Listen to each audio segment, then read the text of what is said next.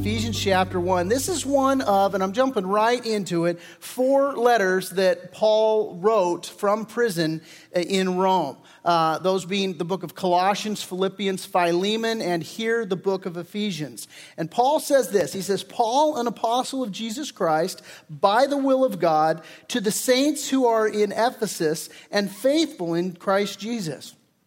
Grace to you and peace from God our Father and the Lord Jesus Christ. Blessed be the God and Father of our Lord Jesus Christ, who has blessed us with every spiritual blessing in the heavenly places in Christ, just as He chose us. And there is our theme for this entire book. He chose us in Him, in Jesus Christ, before the foundation of the world, that we should be holy and without blame before Him in love, having predestined us to adoption as sons by Jesus Christ to Himself, according to the good pleasure of His will. Now, there's a ton there, and we're not even going to get all into that. As a matter of fact, I'm pretty much going to just stick to verse 1 today as we get into this. I'm endeavoring to take my time as we go through this epistle, and there's a lot in here for us to see. Paul wrote this epistle. Epistle's just a fancy name for a letter. Paul wrote this letter about 62 AD. He wrote it 10 years after he had planted this church, again, while he was in prison in Rome. If you were with us when we went through the book of Acts, what we saw in Acts chapter 19 is that Paul established the church in Ephesus on his second missionary journey. And what happened was Paul was in Corinth, and a guy named Apollos was in Ephesus. And Paul was ministering there in Corinth. Now, Apollos, he's not an apostle. He's just a regular guy. He's just a guy being faithful to disciple, and he was there. He started this work in Ephesus, just ministering the gospel to a handful of men, 12 men. And again, no one special, just a guy who knew the word and was faithful to disciple. And it's comforting to me as I read through, as we went through and studied through the book of Acts, just to consider Apollos and consider the work that Apollos did in Ephesus, because what happened is we saw there that he didn't have it all together. I mean, he knew the word and he knew to teach, and he took the initiative to do it.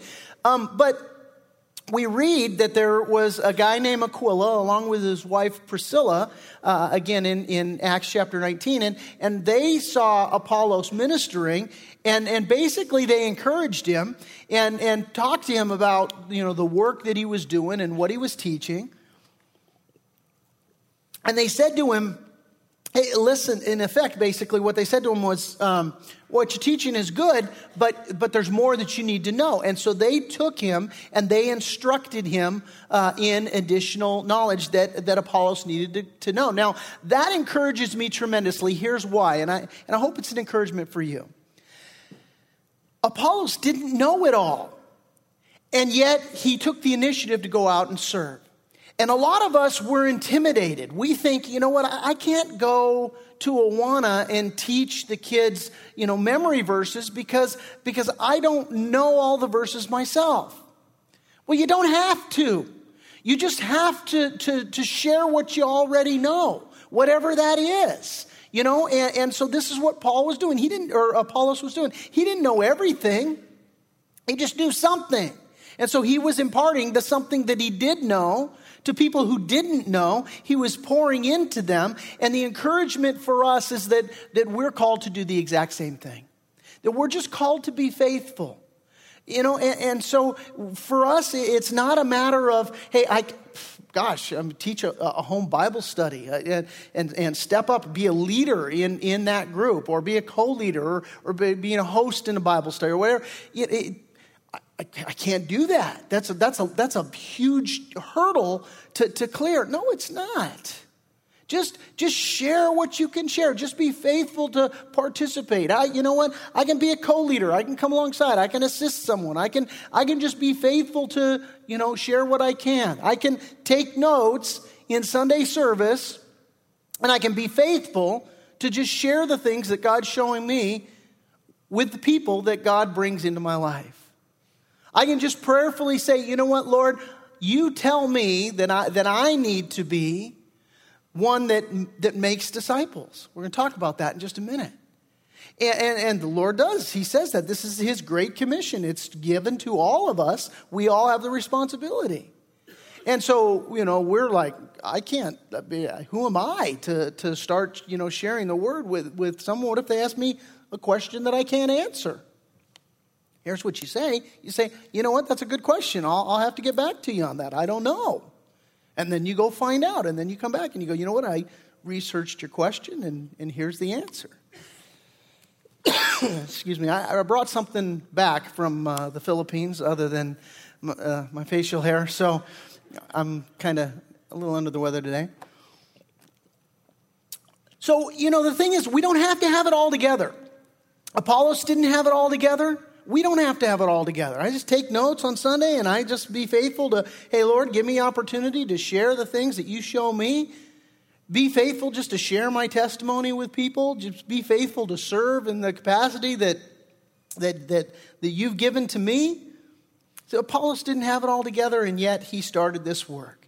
Again, the big idea, really the big idea of this entire book is that everyone matters in the body of Christ. God chose us. He loves us. He chose us. Jesus said, you did not choose me, but I chose you and appointed you so that you might go and bear fruit that will last. And so that whatever you ask in my name, the Father will give you. Again, Jesus said, go therefore and make disciples of all the nations. Here's that great commission. Baptizing them in the name of the Father and the Son and the Holy Spirit. Teaching them to observe all things that I have commanded you. And lo, I am with you always, even to the end of the age. Amen. That's a comfort. Jesus has commanded us to do something, and he says, you know what? And I'm with you. And I'm never going to leave you. I'm with you always, even to the end of the age. Elsewhere he says, I'll never leave you, I'll never forsake you. And the Lord has promised to go with us, to be with us. We can take the initiative to say, Lord, I'll be faithful to step out and do whatever it is. Everyone matters in the body of Christ. God chose us. And so the issue is, just are we going to be faithful in that? And so what happened there, again, we're going through the history here, and Apollos did this work, and now Paul comes into the region, and he finds 12 men whom Apollos had discipled, and now he begins building on them. And we read again in the book of Acts that he baptized them and that he began the process of planting the church. Now, can I just tell you, that's the exact same process that we follow. That is the exact same process that we follow, that we, we're just faithful to continue the work that God does. And we're just open to see, hey, what is it that God is doing? And where is God working? And he uses godly people to do a work, and then he invites us to maybe come alongside and participate in that work. And in fact, that's exactly what happened in the Philippines, where this catastrophe took place. This typhoon hit. There was devastation, and God just quietly, but very much pointedly told me, "Hey, listen, you need to be involved in this. We need to do something about this." And so, we had the opportunity to respond. And while we were there, there was a group of people that were being discipled by an existing church. And what happened is when we went there, we recognized, just as Paul going to this region recognized, hey, here's 12 men that Apollos has faithfully ministered to. They need to be baptized into Jesus Christ. The exact same thing happened to us on this trip. We went on this trip, and the Lord ministered to us, and really through Pastor Darius having the initial just hearing of the Lord, saying, here's a group of people being baptized, or being discipled, they need to be baptized. And so we stepped out and did that. I'm going to show you a video at the end, but I want to show you a clip from it now because we had a great privilege of conducting a baptism. Check it out.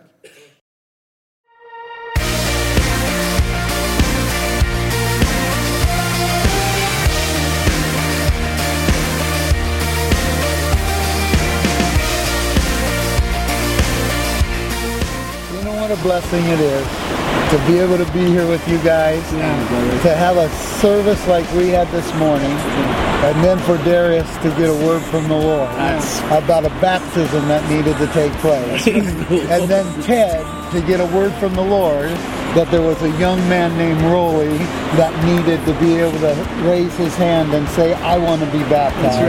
And the Lord, how good is the Lord to be able to have all these people come to the baptismal today in front of all their friends, family, and be able to say, I'm going to live for Jesus. That's exactly I love Jesus, man. That's what it's all about, baby. I missed that.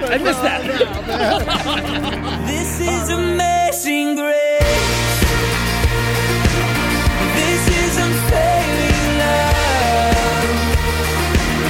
That you would take my place.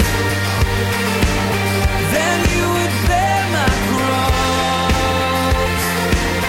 You laid down your life. That I would be set free. Oh, Jesus, I sing for all that you've done for me.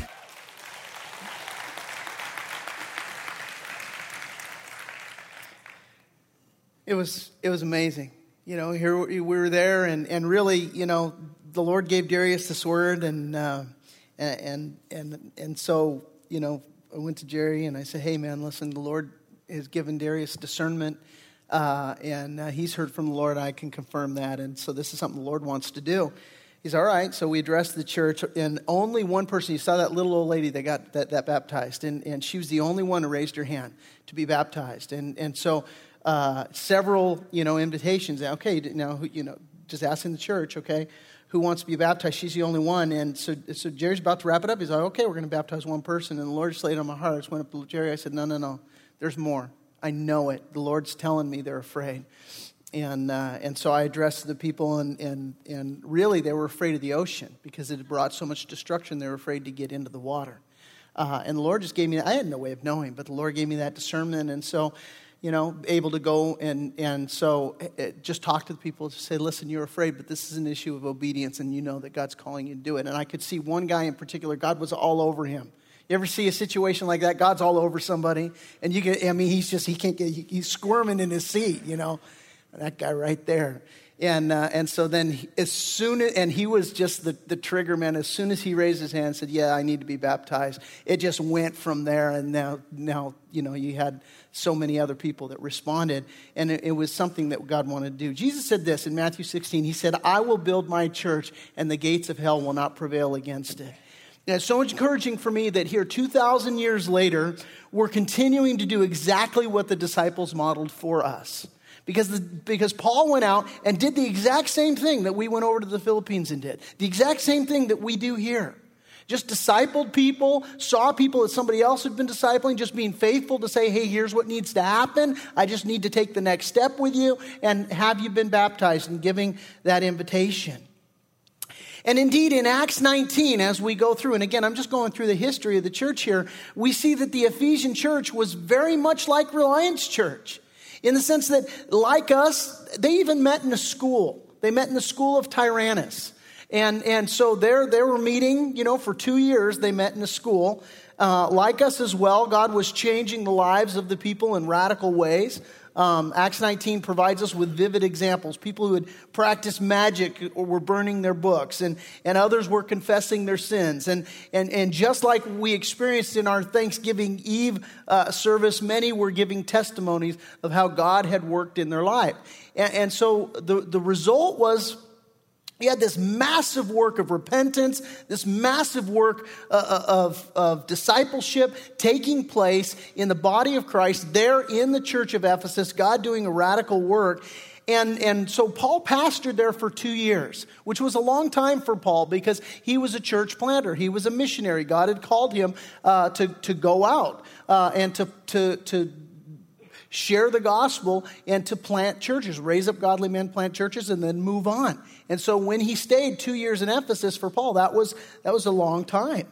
And so as he was there for 2 years, he did what every good pastor should do. He discipled the people. He trained leaders, he raised up elders, and there's this very touching thing that happens in Acts chapter 20 where the time comes for Paul to leave, and he calls for the Ephesian elders together to him, and it's the last time he's ever going to see them. And so it's just this tearful farewell and all. But as he meets with them, he basically says, listen, I want you to know, and I want to highlight this. I want to memorialize this. Basically, listen, I've served you humbly through tears and trials. And I've kept nothing back from you that was good for you. But I've taught you publicly. I've taught you house to house. And he said, listen, not only that, and not only have I taught you and been faithful to teach you through trials, but future trials await me. And he says this in Acts 20:24, put it on the screen for you. He says, but none of these things move me, nor do I count my life dear to myself, so that I may finish my race with joy and the ministry which I received from the Lord Jesus to testify to the gospel of the grace of God. This was his last words to him, and it's indeed the spirit of what we read now in Ephesians chapter 1 as he's writing this letter to them 10 years later. It really rings of faithfulness. That's the idea. Because indeed, that's what he says to the saints in Ephesus and faithful in Jesus Christ. And so it's this thread of faithfulness that's woven throughout his whole time with them, throughout his farewell address to them, now through his letter to them 10 years later. Listen, faithfulness. And he's encouraging them. And basically, what we're going to see as we go through this is that Ephesians is comprised of 6 chapters, which can be divided neatly into 2 sections. The first 3 chapters look at our wealth in Christ, and the second 3 chapters look at our walk in Christ. But before we can get into either of those things, we must first answer the question, and I'm going to put this on the screen for you, and I want you to consider this. Am I in Christ? Am I in Christ? That's the starting point.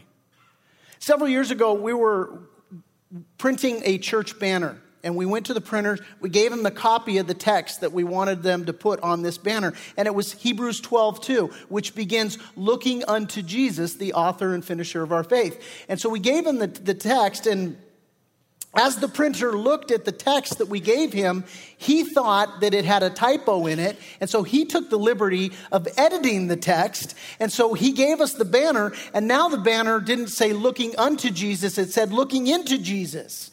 Looking into Jesus. Changed the whole meaning entirely. He didn't understand looking unto Jesus. He understood looking into Jesus. And, you know, the fact of the matter is, when you talk about being in Christ, oftentimes people think in those terms. You know, yeah, I'm looking into Jesus. You know, I'm looking into him. Or they'll say, you know what, yeah, I'm into Jesus. You know, he fed the poor, he helped people, and, you know, I can ask him for stuff, and I can ask him for help, and yeah, I'm into that kind of thing. And the question isn't, hey, what are you into? The question is, are you in him? That's the question. See, because the Bible says you're either in Adam or you're in Christ. You're either in Adam or you're in Christ Jesus. Listen to how 1 Corinthians 15 puts it. It says, for as in Adam all die, even so in Christ all shall be made alive. In John's gospel, Jesus was visited by a man named Nicodemus. Turn there with me, John chapter 3.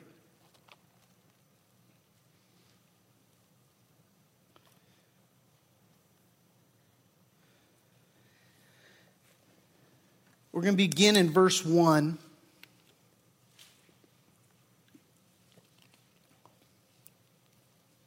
And it says this, there was a man of the Pharisees named Nicodemus, a ruler of the Jews. And this man came to Jesus by night and said to him, Rabbi, we know that you are a teacher come from God, for no one can do these signs that you do unless God is with him. And Jesus answered and said to him, most assuredly I say to you, unless one is born again, he cannot see the kingdom of God. Nicodemus said to him, how can a man be born when he is old? Can he enter a second time into his mother's womb and be born? He doesn't get it. And Jesus says to him, verse 5, Jesus answered, most assuredly, I say to you, unless one is born of water and the Spirit, he cannot enter the kingdom of God. Verse 6, that which is born of the flesh is flesh, and that which is born of the Spirit is spirit.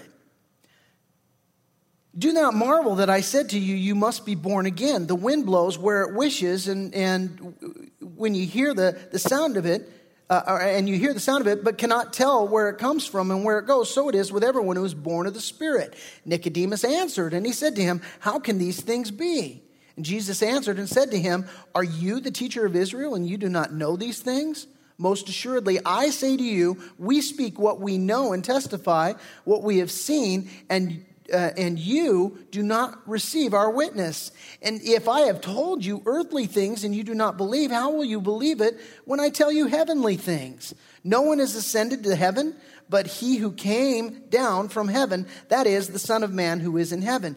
And as Moses lifted up the serpent in the wilderness, even so must the Son of Man be lifted up, that whoever believes in him should not perish, but have eternal life.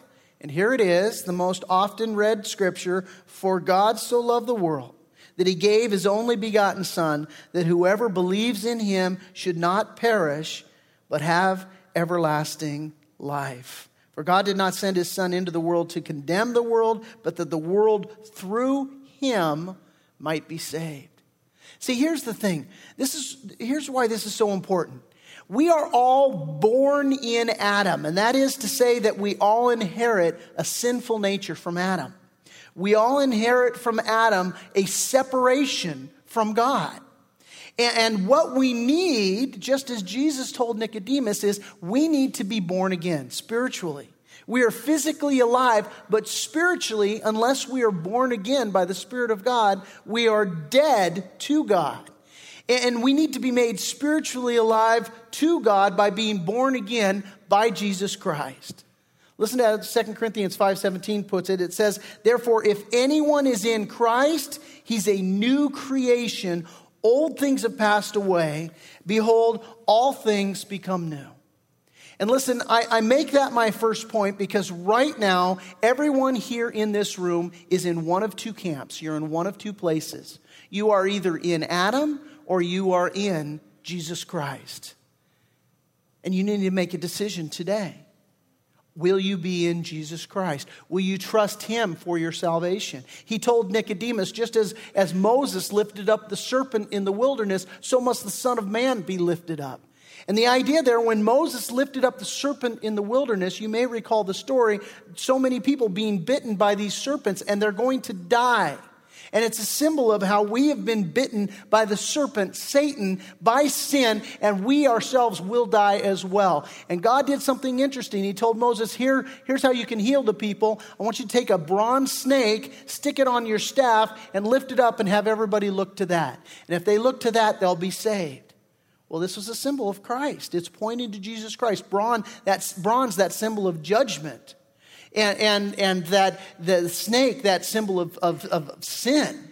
And it being on the staff, the symbol of Jesus Christ being, as the Bible says, the propitiation for our sins, the substitute for our sins. He died on the cross for our sin in our place. And as Jesus lifted up on the cross for you and me, the only hope for us to be set free from our sin is to look unto Jesus, the author and finisher of our faith. Not looking into Jesus, looking unto Jesus. Look unto Jesus and be saved. And for some of you here today, you haven't done that. Perhaps you've been trusting in your own works. Maybe you've been trusting in just, whatever, your own philosophies. But the Bible says your only hope is to trust in him. And so the first thing is, man, am I in Christ? Am I, and by the way, for me, here's just my personal testimony where this is concerned. I was raised in a religious home. I was raised really to know Jesus Christ. But do you know, for so many years, my faith basically was wrapped around my understanding of if I do enough good works to outweigh my bad works, well, then I'm going to be right with God.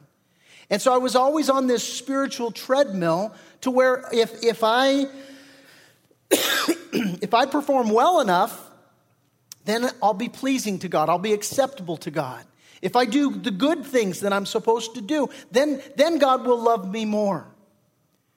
Well, then if I do bad things, then what does that mean? God loves me less? Well, that's the subtle thing that went through my mind. And I got to a place where I went, you know what? Forget it. Just forget it. I can't do enough. I can't keep that up. And so I just lived however I was going to live. And then the Lord began to minister to my heart, and I began to be able to understand as I got older the concept of grace, salvation by grace through faith in Jesus Christ. It's not of works.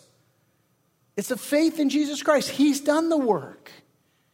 And friends, that's what I would say to you today, that if you're trusting in your own capacity to honor God, and that's the gauge of whether you're right with God or not, or whether He's pleased with you or not, you're missing it. He loves you. He loves you with an unending love. He loved you so much that He sent His Son to die for you. And it's Jesus' death on the cross in your place for your sin that makes you right with God, not the things that you will do. Now, that's not a license for you to live any way you want, but it changes dramatically your relationship with God. Now, your obedience isn't predicated on, obey so that God will love you. No, your obedience now comes from a place of saying, I want to obey because God loves me. It's a whole different dichotomy, a whole different thing. And so maybe today here you're in that place, and in answering the question, am I in Christ? You would have to maybe answer the question, well, I'm into Christ, but I'm really not in Christ. And I would exhort you today, don't let this service end without just settling that with God. And I'll give you the opportunity right now, and I'll give you the opportunity at the end of the message. And it's just this simple. Just you could, right now where you're sitting, saying, Lord, I want to be in you. Be my Savior. Be my Lord. I want to give my life to you. If you believe that and you just have that conversation in your heart with God right this moment, you're saved. Jesus has saved you. Just surrender to Him. Am I in Christ? And if indeed you are in Christ, then the next question you must answer is this: are you faithful? Are you faithful? Again, this is what Paul says back in Ephesians chapter 1, verse 1. He says, I'm writing to the saints who are in Ephesus, and there's the word, faithful in Christ Jesus. Faithful in Christ Jesus. Now, what does it mean to live a faithful life? That's a $100,000 question, isn't it? And it's like I said when we were anointing the deacons up here, faithfulness is something so many people think that they are and they ain't. You know, faithfulness, what is it? What does it look like? Well, depending on who you ask about faithfulness, you'll get various answers about what faithfulness really is and what it isn't. And I'll tell you, probably one of the best definitions that I've ever heard of faithfulness comes from a guy named Fred Craddock. And basically, he describes this situation. He says that, you know, your life is like a $1,000 bill. And a lot of people think that faithfulness is that you have some grandiose sort of act of sacrifice that you give, to where you take that $1,000 bill and it's this glorious, one big sacrificial kind of thing that you do with your life, and that makes you faithful. And he says that's not faithfulness. He said, really, what God has you do is take that $1,000 bill and go to the bank and cash it in for quarters. You ever seen somebody do this? I won a bet once when I was in, young and single, and I bet my roommate $600 bet. I won. He paid me in dollar coins. I didn't care. I had $600. It was cool. But he paid. Or you sometimes you see on the news people pay their taxes in coins because they're mad. They want the person to have to count it out. And so this Fred Craddock guy, he's basically saying, look, really faithfulness is more like that you take your life, this $1,000 bill, and you cash it in for 25-cent pieces, quarters. And he says, it's where you give those things out. Listen to this quote. I'll put it on the screen for you. Here's what he says. He says, usually living faithfully isn't glorious. It's done in little acts of love, 25 cents at a time. It would be easy to go out in a flash of glory, but it's harder to live faithfully, little by little, over the long haul. I love that picture and that example, because the thing is that faithfulness is something that we're called to do moment by moment. This instance, that instance, this other instance. I'll tell you a beautiful story. Again, this just from our trip to the Philippines to minister to the people. There was this boy named Jomar. I think we got a picture of him. And you saw it from the baptism. This kid right here, Jomar. So Jomar, basically, he's a little guy that, and he looks like he's about 8 or 9 years old, doesn't he? He's actually 13 years old. He hasn't had a lot of nutrition, growing up. Let me tell you about this kid. This little boy went around selling yam leaves. Yam leaves are a popular spice in the Philippines. And so he was selling yam leaves, and he would always come around. And Pastor Lemuel, who in Lalawigan, where we were staying, he's the pastor of the church there in Lalawigan. And his wife, Pastor Lemuel's wife, loves this yam leaf spice. So she would always buy this spice from this kid. And finally, one day, she's like, here's this little boy. He's always coming around selling, this spice. She says, son, what's your story? And so he began to share with her, his dad died when he was 7 years old. And so immediately, he went out to provide for his family. And the way he provided for his family was by selling yam leaves. 7-year-old boy. That's what he did, just to be faithful to take care of his mom, to support his family. And so, of course, they just, adopted, not literally, but they just adopted the kid and, take care of his family, and they're a fixture there in the church and all. But here what you have is this little boy manifesting an attribute of God. 1 Corinthians 1:9 tells us that God is faithful, who has called you into fellowship with his Son, Jesus Christ, our Lord. God is faithful. He's called us to be faithful. And I'll tell you, I'm privileged to see evidences of faithfulness every day, within the body here. By the way, the question for you and what I want you to be considering is, are you a faithful person or not? Are you being faithful to what God's called you to be or not? Are you being faithful with the gifts that God's called you to be faithful with or not? And I see men and women in our fellowship all the time being faithful, and it's comforting for me to see that. To where, a man will be faithful to say, I need to be the spiritual leader of my home. I'm going to get into a Bible study. And I'm going to go to this Bible study because I need to be a man of God. And I need to grow in the faith. And if I'm a man of God, and if I will grow in the Word of God, then I'm going to be a better husband. I'm going to be a better father. I'm going to be a better employee. I'm going to be a better member of society. I'm going to be a better neighbor. I'm going to be a better friend because I know God better. And so to me, those examples, when I see a man being faithful to attend the Bible study that he's committed to or whatever it is, that this is those examples of that weekly, just investing his life in faithfulness, that quarter being invested over and over again. Not rolling over and hitting the snooze button, but saying, no, I'm going to be faithful. This is something God's called me to do. Or being faithful to serve in the children's ministry or in Awana ministry. Or being faithful to reach out to my neighbor and actually tell them about Jesus Christ. Being faithful to actually share my witness, to share my testimony. Being faithful to obey God as he convicts me in his word. Being faithful. I got a message this week from a man telling me, hey, listen, my marriage is in trouble and we need to get into counseling. Can I tell you that the majority of times when we are contacted for, someone says, look, we need counseling. Can I tell you it's usually the woman? Can I tell you that is just a huge black eye to the man? Why's your wife got to call and take the lead? Why does your wife have to lead in this situation and say, hey, we're in trouble and the Bible says there's wisdom in a multitude of counselors. And so, hey, can we come and see you? Why has it got to be that way? Why is she being faithful and you're not? And I got a call, and I was so encouraged. I'm like, yes. A man finally reaching out saying, you know what, my marriage is in trouble, and can we meet you for counseling? You bet you can. Absolutely. Faithfulness.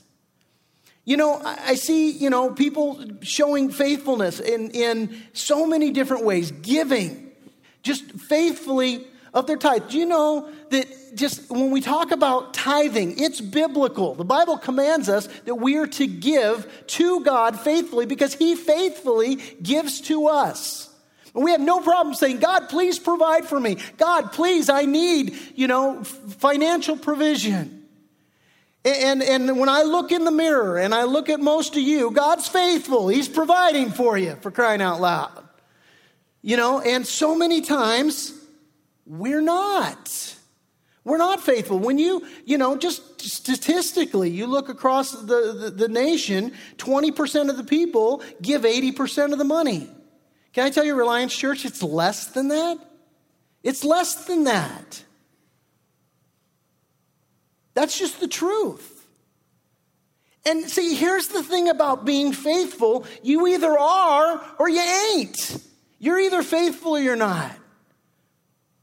I remember in one counseling situation, I had a guy, he'd been unfaithful to his wife, and I'm talking to him, and the guy is looking at me. He looks me square in the eye, and he has the audacity to brag about I've been faithful to her for 25 years. I'm like, yeah, and then you weren't. What does that make you? You're unfaithful. See, faithfulness, man, am I faithful? It's one of those things that we think we are, but faithfulness is something that we need to continue to do, to be, to manifest. Jesus told a parable about these servants that had been given talents. Now, a talent, technically, it's a measure of weight, and it spoke of a coin that depending on the weight of the coin depended on how much it was. But the word fits so well because God has given to each one of us talents as well. Talents and treasures and time, and it all fits into our talents, what God has given to us. So Jesus tells this parable, and he basically says, you know, if I can paraphrase him, he says some people were faithful with it and some people weren't. One guy went out and buried it. And Jesus said to the guy who went out and buried it, you wicked and lazy servant. Man, that's a scary thought. Because how many times has God blessed me with a talent and I do nothing with it for him? I do nothing with it. Bury that thing. And God's like, well, what? I gave you that gift. I expected you to use that gift. It's Christmas season. You know, the season that gave birth to regifting. You know, you get a gift. And you get it, and sometimes, you know, you just give it to somebody else. Somebody actually once gave me a gift, and I opened the card, and it said to, and it was directed to the person that gave it to me. I'm like, I just got regifted here, you know. This guy didn't even regift it. He buried his talent. God's sitting up there going, you know, if I gave you a gift, don't you think that I actually thought this through? I gave you something that I wanted you to use, that I wanted you to invest. You buried it. Now, to the men who didn't bury it, to the men who used their gifts, the men who used their talents wisely as good stewards, what did the Lord say to them? He said, well done, thou good and faithful servant. Let me ask you, what's God going to say to you when you stand before him? Will he say that you are faithful? And listen, it's God you're giving account to. You ain't giving account to me. You can snowball it. You can market it any way you want. You can package it up real nicely and give me all sorts of slick reasons about yes, no, maybe, this is why. And God's going to be the one who's up there going, look, you ain't getting nothing by on me. I know the truth. It's a simple question. Are you faithful? And for some of you, that's it. That's the word right there for you. Go home busted. Just go home and take a walk with that, because that's God's word for you. You haven't been faithful. Am I faithful?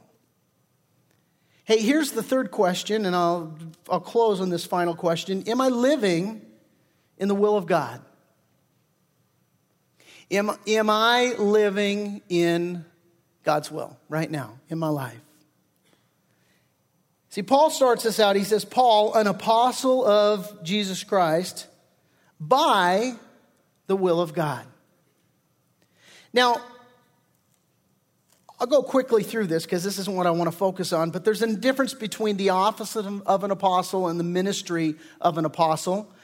The office of the apostles is closed. It's occupied by the 12 disciples that were hand-selected by Jesus Christ and all. And so when Paul speaks of being an apostle, he's talking about the office that he holds as an apostle. Now, that ain't open to anybody else. But there's also such a thing as the ministry of an apostle. The Bible speaks in places like 1 Corinthians 12 and Ephesians 4 about the ministry of an apostle. Ephesians 4:11 says, and he himself, Jesus, gave some to be apostles, some prophets, some evangelists, some pastors and teachers.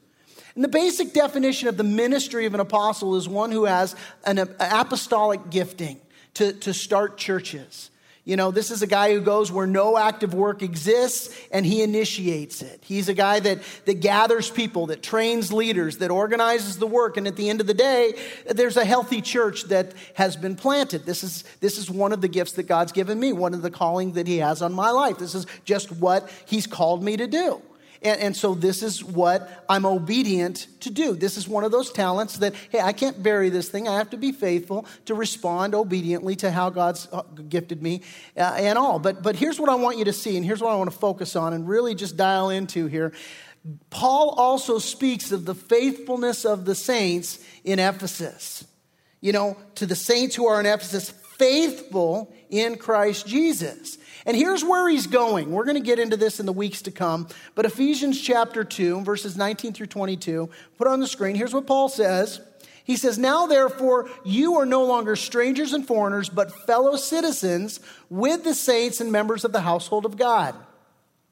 Having been built on the foundation of the apostles and prophets, Jesus Christ himself being the chief cornerstone, in whom the whole building being fitted together grows into a holy temple in the Lord. In him you also are being built together for a dwelling place of God in the Spirit. And here's the point. The point is that whatever your gifting may be, listen to me, whatever your gifting is, however God has gifted you, the talents that he's given to you, whatever your gifting may be, if you're going to overcome adversity and live a life that's resistant to the attack of the enemy, as Paul exhorted the Ephesian elders, remember, he says, listen, I've been through all kinds of hardship, all kinds of trial, all kinds of hardship and trial await me, but none of these things move me. And you know, here's the thing, where Paul's going with this. He's talking about, man, we're his workmanship. He says in Ephesians 2:10, we are his workmanship, created in Christ Jesus for good works, which God prepared beforehand that we should walk in them. And so often what happens, and Pastor Scott taught on this last week, is that we are the king of excuses. We are the queen of excuses. And things happen in our lives, and we sort of have all of these reasons and all of these excuses and all of these convenient things for why I wasn't faithful to do that which God called me to do. But what we have to understand is that God has called us to play our part in the body of Christ. And really, if you just want to sum up the entire book of Ephesians, it's all about the body of Christ. That's what it's about. It's all about the body of Christ. And we, Paul says, are his workmanship. The word is poem, basically, in the Greek. We're his work of art. And as a work of art, as a poem, each word fits in a precise place. You fit here at Reliance Church in a precise place. And if you bury that gift, there's a hole. There is a lack. There is a less than that we could be as the body of Christ. That's the big idea.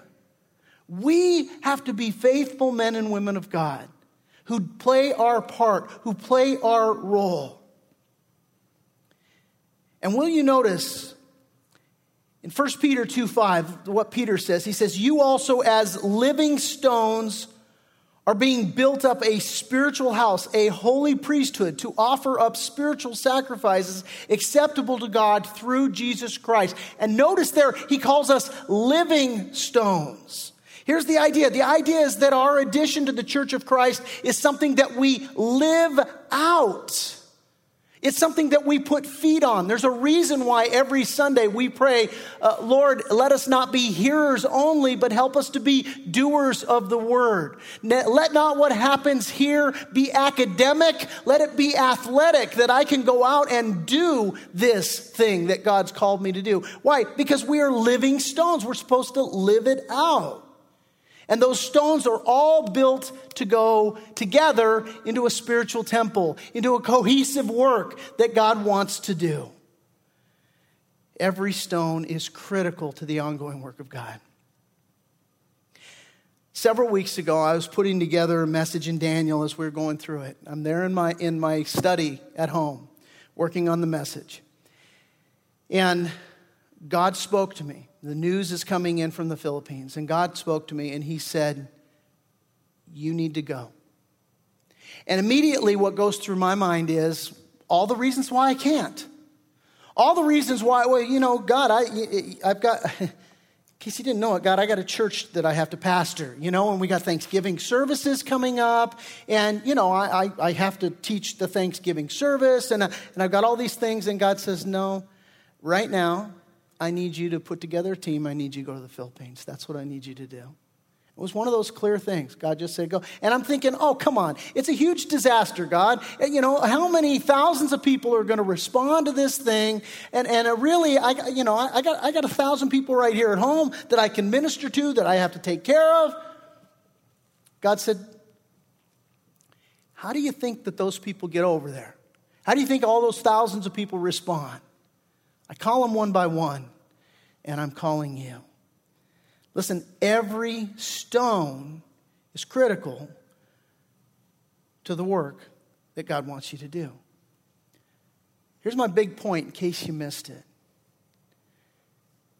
There's a work God's called you to do. It's a work that God wants you to do, and if you're not obeying him, it ain't getting done. And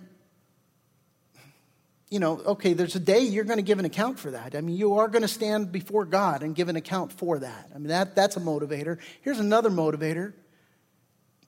Things that God wants to do through you aren't getting done. That's huge. Hebrews 12:1. Verse right before looking unto Jesus, the author and finisher of our faith. Hebrews 12:1 says this. Therefore, since we are surrounded by such a great cloud of witnesses, let us throw off everything that hinders and the sin that so easily entangles, and let us run with perseverance the race marked out before us. Listen, there's a race that he's marked out for you. And I wonder, are you running it? I want to close with a video recap of what happened in the Philippines. And I want you to watch this through this filter. The filter is, God called us to do something. This is what happens when people respond. There were 5 of us that went on this trip. Take a look.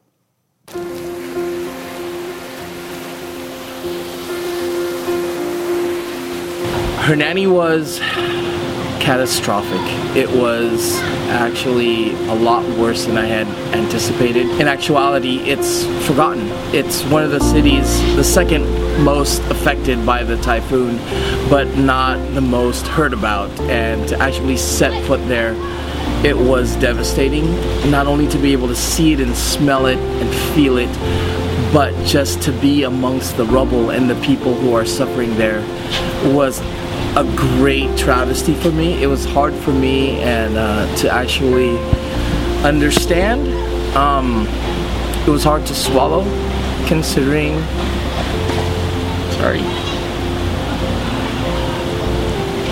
the fact that the people who were affected really didn't have much to begin with, and to see that everyone was reduced to nothingness. So we're just blessing with these families with water, something we take for granted every day here.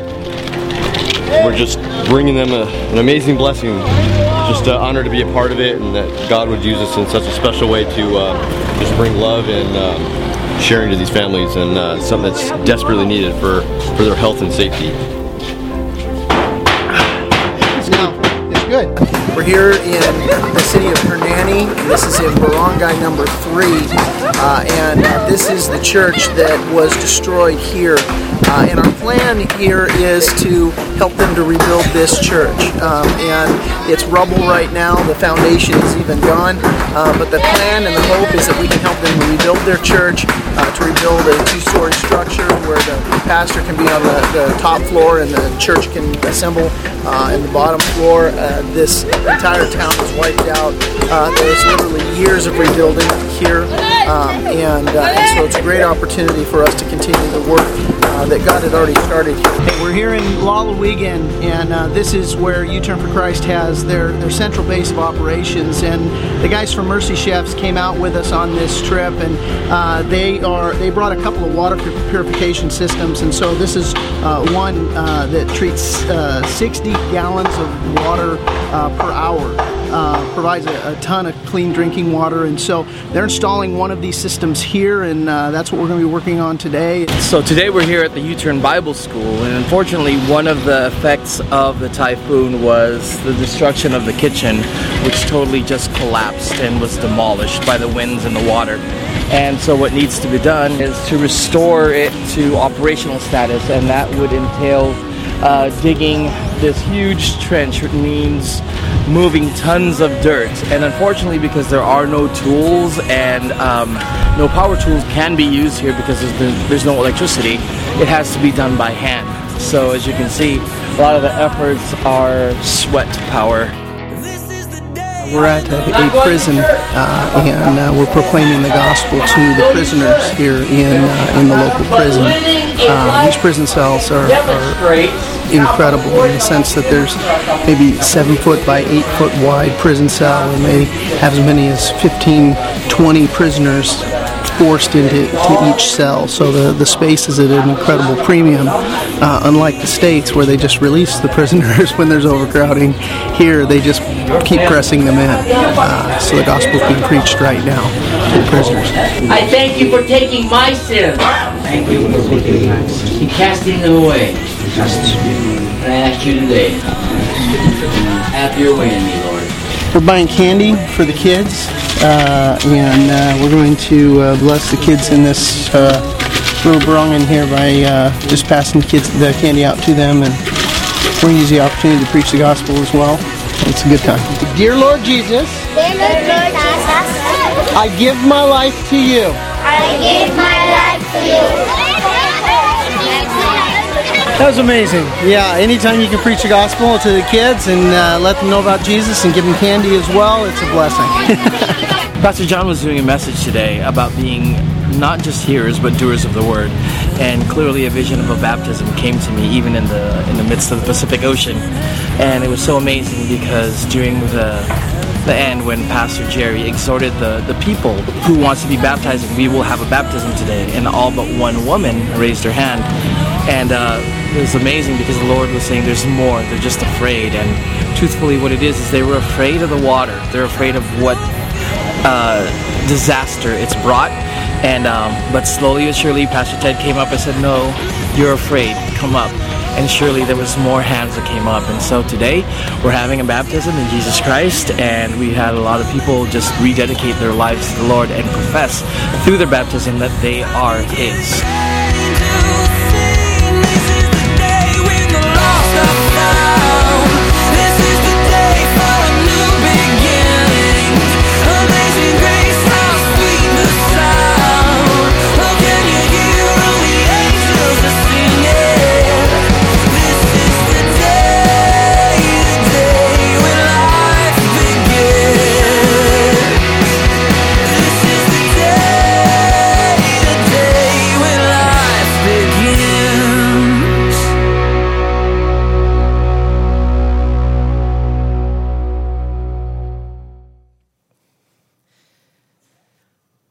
Are you being faithful?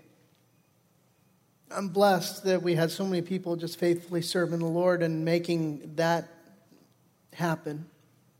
There's so much more that God wants to do. It's all dependent on whether you and I will say, Lord, I will be faithful. That's the question. Are you going to be faithful or not?